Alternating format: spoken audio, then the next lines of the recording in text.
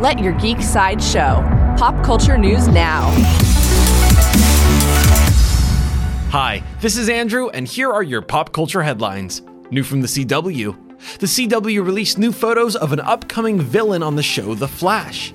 The new villain, Sunshine, will be the first villain to be on the show that doesn't have a comic book counterpart. Sunshine will premiere on the CW on The Flash on March 17th. Coming from FX, FX released a few teasers for the second season of What We Do in the Shadows. The teasers show us a small clip of the vampire roommates and their familiar Guillermo, who happens to be a descendant of the famed vampire killer Van Helsing. What We Do in the Shadows will be released on FX on April 15th.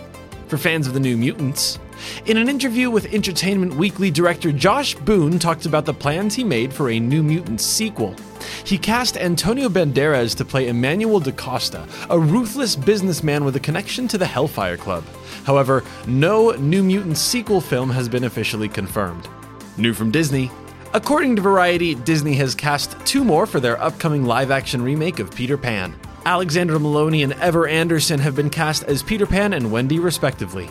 There is no further news about Peter Pan at this time.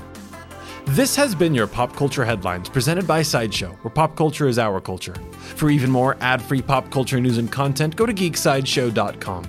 Thanks for listening, and don't forget to let your geek side show.